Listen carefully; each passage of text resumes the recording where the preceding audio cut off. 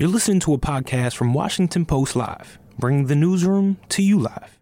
Good morning, everyone, and welcome to First Look, Washington Post Live's one-stop shop for news and analysis. I'm Michael Duffy, opinions editor at large here at the Post, filling in for Jonathan Capehart. Our first guest this morning is the incomparable Dan Balz, the Washington Post chief correspondent. Good morning again, and welcome back. Michael, good morning. Nice to be back. Good to see you. Good. And we have big news this morning. Donald Trump has endorsed Jim Jordan, the congressman from Ohio, Republican congressman from Ohio, as the next Speaker of the House. As you know, according to the January 6th committee, Jordan was involved in some of the planning of some of the events on that day. Look forward a little bit and tell us what effect you think Trump's endorsement will have on the House conference or the House as a whole as we go into next week's Speaker election.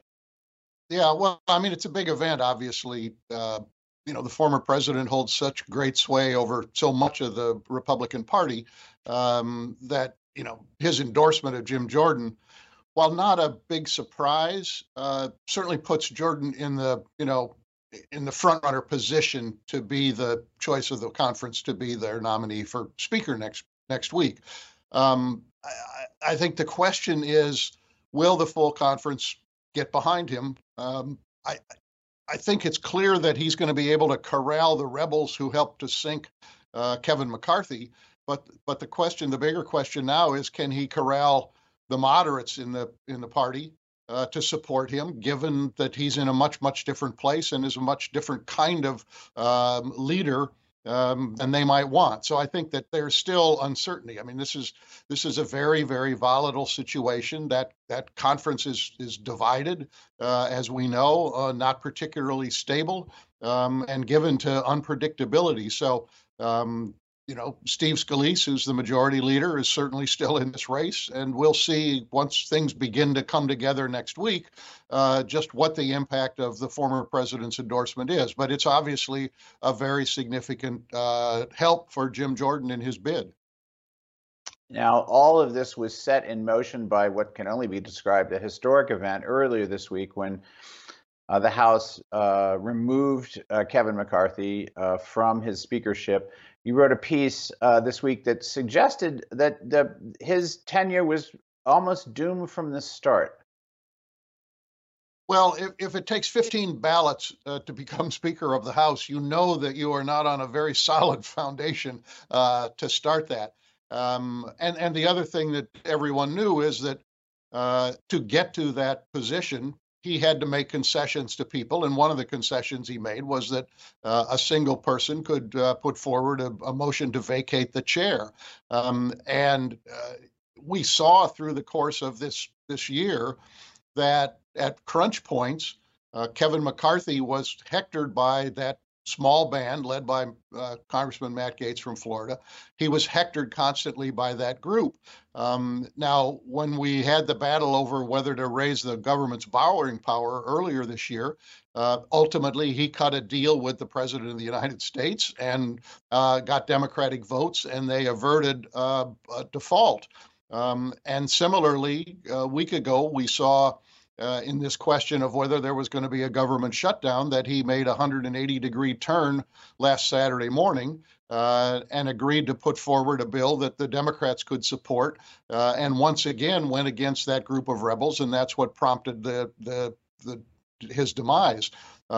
So he never had a real hold on the speakership, and in reality, he has had to govern in those moments with the help of Democrats, simply given the numbers in the House and the Senate, and the fact that the president is a Democrat.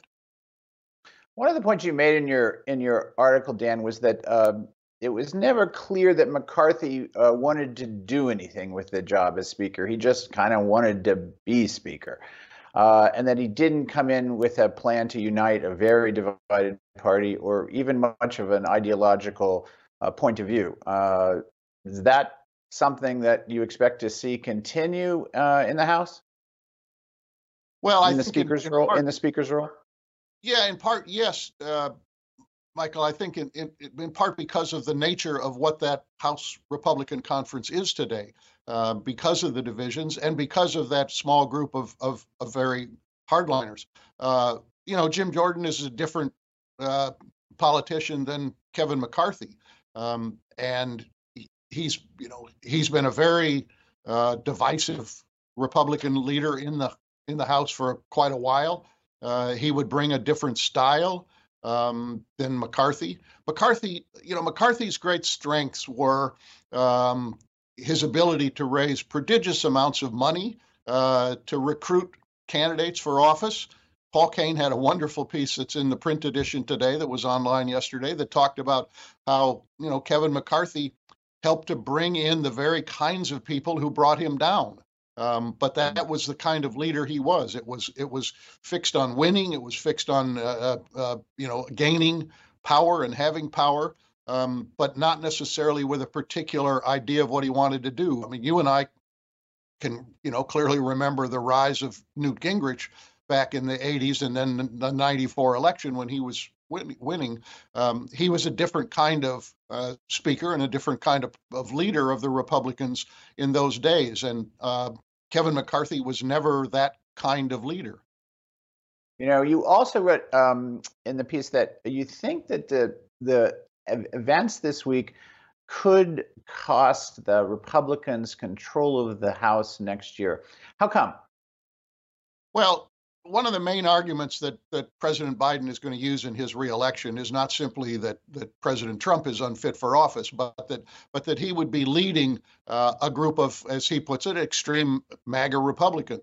And the more chaos that we see in the House of Representatives, the easier it is for President Biden and Democrats to make that argument. There are 18 Republicans who sit in seats that were won by President Biden in 2020. They are certainly, some of them, not all of them, but some of them are clearly going to be vulnerable. And the more they have to answer for a conference that looks like it's not serious about governing, a conference that is fighting among themselves, and a conference that in some cases is demanding some pretty extreme measures that aren't going to go anywhere in the Congress, and that makes it a recipe for the president to be able to make those arguments. So, again, we're a very divided country. It's way too early to predict where the House is going to end up after the 2024 election.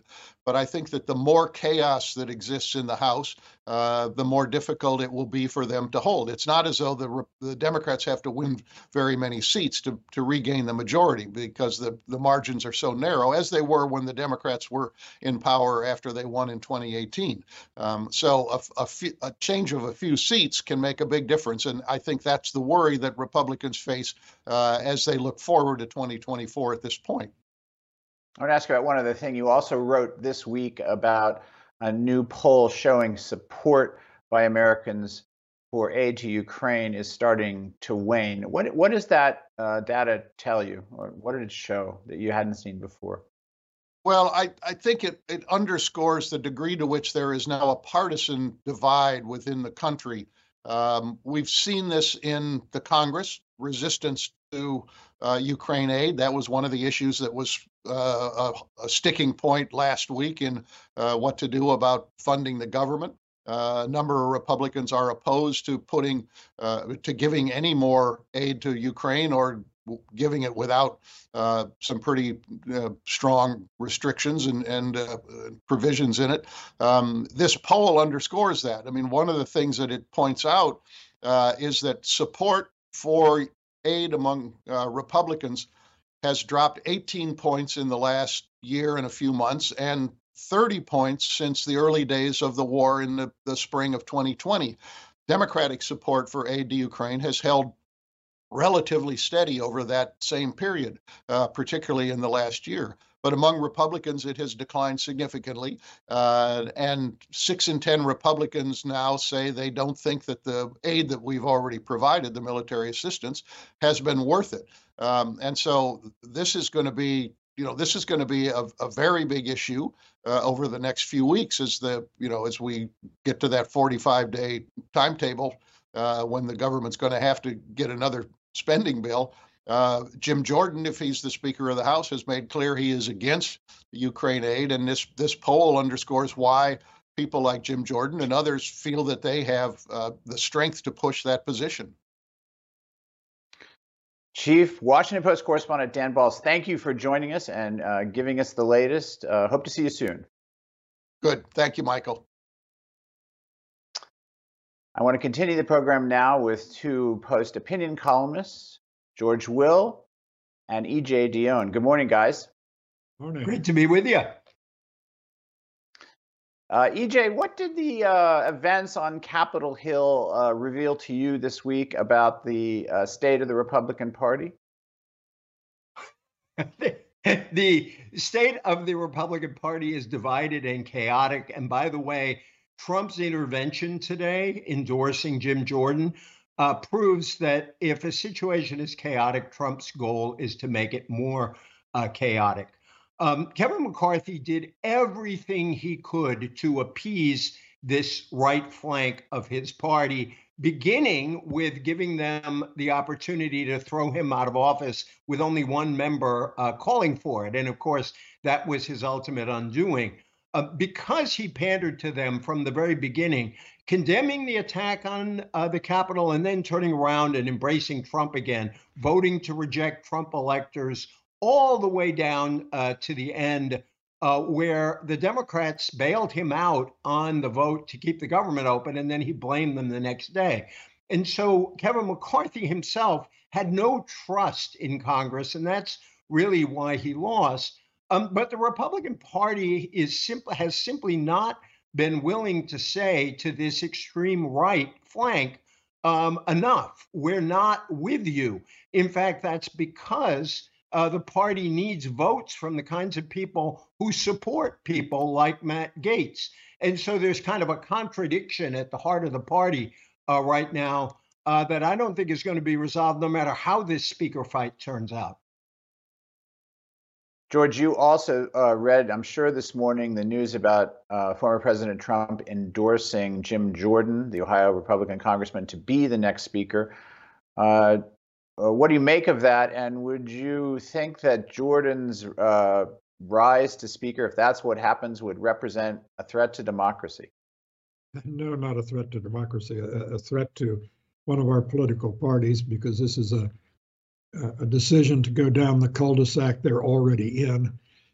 It's important to remember, by the way, that when Kevin McCarthy was a teenager in Bakersfield, California, he had a hero.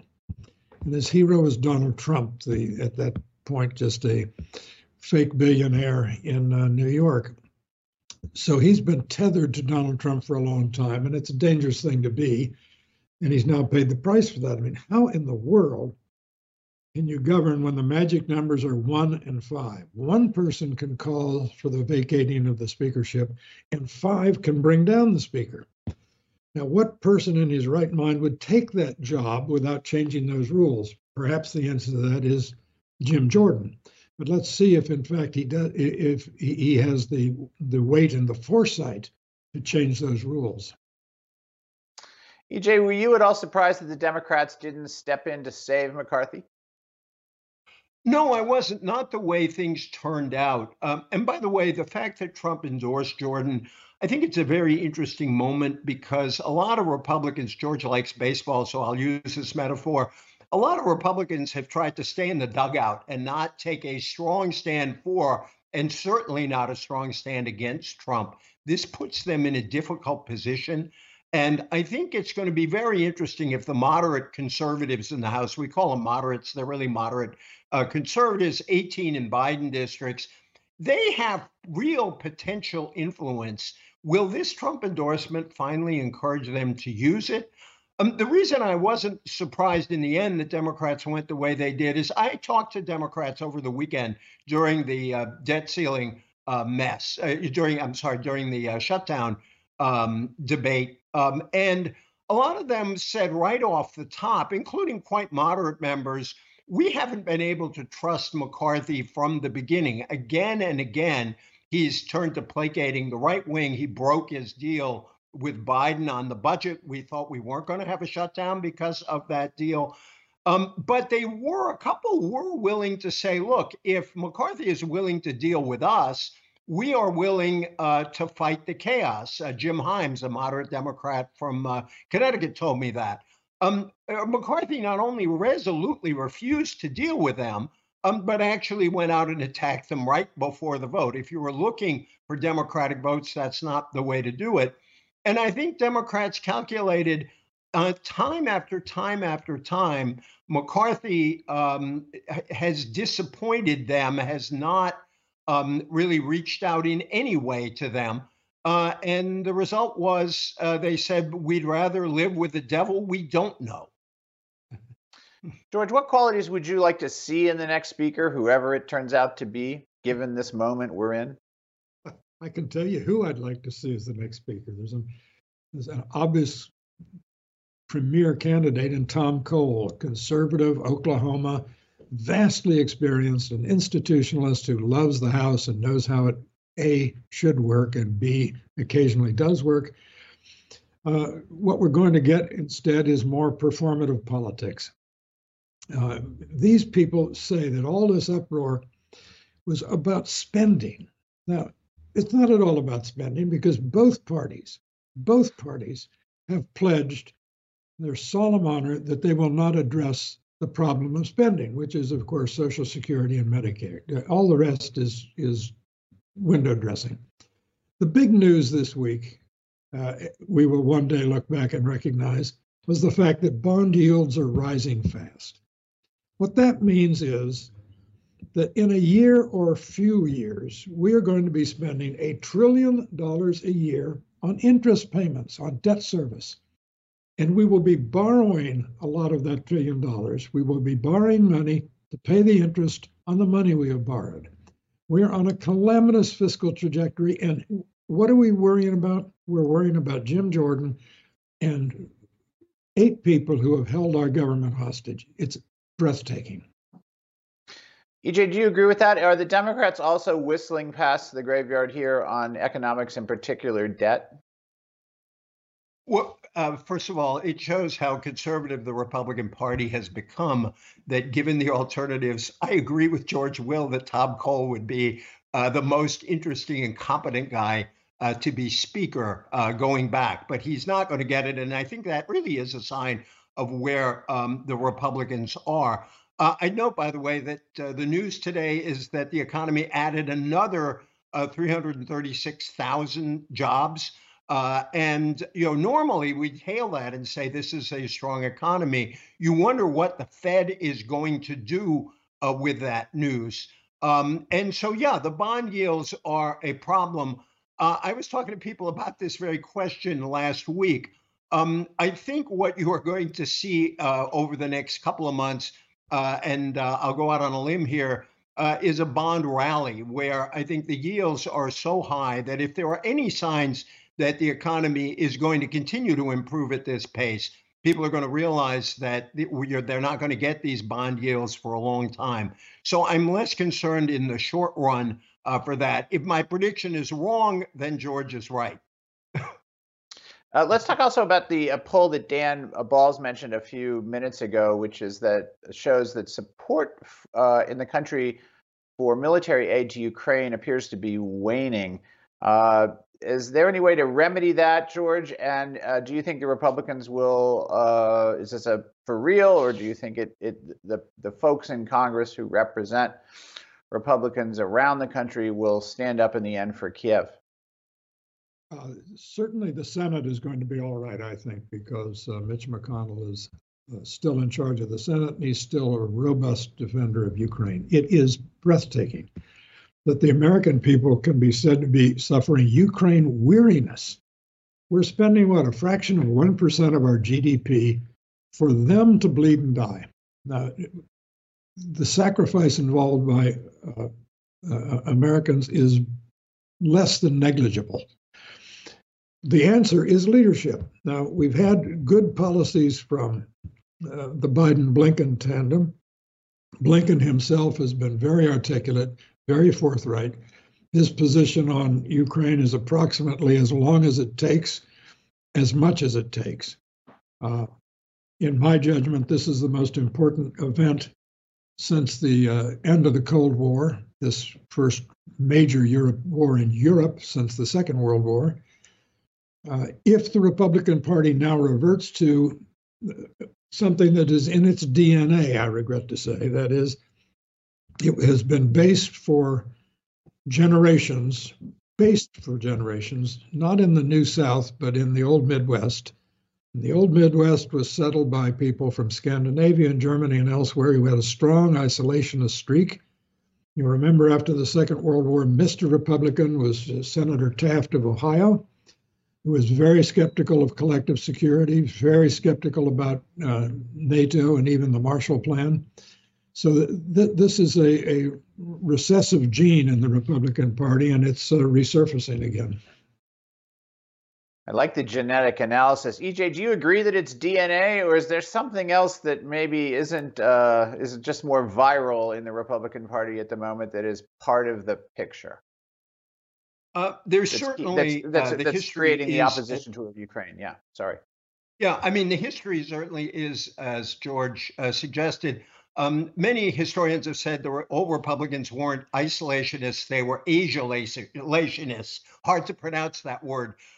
Because they wanted to give all the attention to Asia and China and forget about Europe. And a lot of these people are, again, Asialationists, saying they're really tough on China, but they don't want to do what we're doing in Ukraine. But of course, our walking away from Ukraine would strengthen China. I think we have to be a little bit more optimistic in the following sense. The entire Republican Party is not against aid to Ukraine.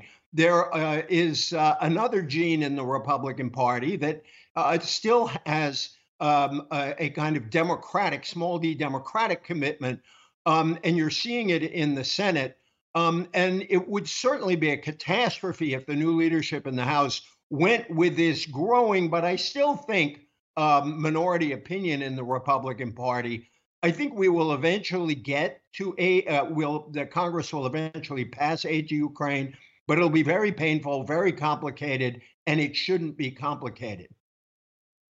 Let's move to the growing crisis along the southern border. This week, the Biden administration moved to say that it would build more barriers at the border. This is a reversal for the White House, but will it be enough, George, to stem the public hostility about what's happening? I don't know, but from President Biden's point of view, it had better, because the southern border is, in my judgment, far and away the biggest threat to his reelection. What it communicates to the American public is a part of the theme that what has just played out in the House of Representatives has communicated, which is a general chaos, a general absence of governance. Everyone knows two things. Control of one's national borders is an essential attribute of national sovereignty. And B, this is a humanitarian crisis that's going to enveloping cities far from the border. So if the Biden administration cannot get control of this, then we will not have a rational immigration policy. Everyone knows a third thing, which is control of the border is a prerequisite for getting Americans to talk about rational policies. Once the border is controlled, you will find, if the polls continue as they are, a majority of Republicans favor, for the 10.5 million undocumented immigrants in this country, favor not only amnesty, but a path to citizenship. The American people, again, are not represented by the harsh anti-immigrant feeling that is being expressed and heard and magnified by real and social media. But control of the border is essential for a rational policy going forward and for the re-election of Mr. Biden. EJ, talk to us a little bit about how big a shift this is for the White House, and also, do the Democrats have a blind spot on the immigration problem, and if so, why? I don't think there's a blind spot. I think there was a correct moral repugnance to some of the things that President Trump did, in particular the family separation policies. I think the Biden administration from the beginning has known that this was an issue they had to deal with.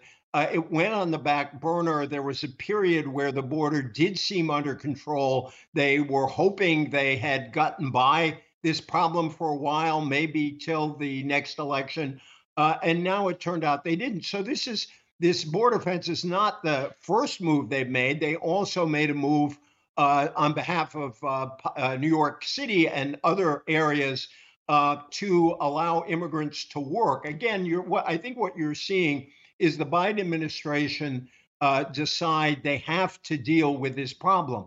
The difficulty is there is a majority, as George suggests, lots of polling shows this, for a rational immigration policy that accepts that we are going to have and need immigrants, and we need an orderly legal process so people can come into the country, immigrants can come into the country, and we need to control illegal immigration. But because this debate is dominated by nativist voices, whom I agree are a minority, it's been impossible to have a rational immigration debate. And this is really inside the Republican Party. If you want to sort of put the origins of Trumpism on a year, there are a lot of places you could start. But one was when the Republicans voted down President George W. Bush's immigration reform proposal. And ever since then, we have not been able to have a rational debate over what to do about this. Last question, George. Do you think the American public is more closely aligned with Donald Trump's view about the border or Joe Biden's?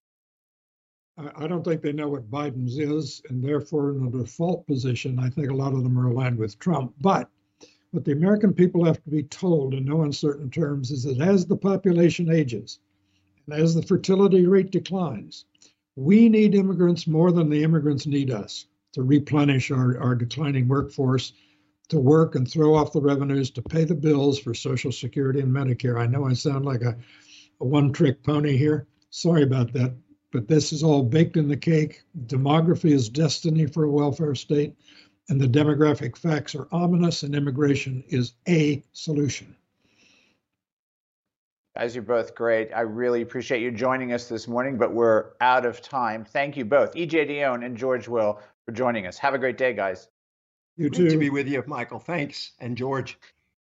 Thanks for listening. For more information on our upcoming programs, go to WashingtonPostLive.com.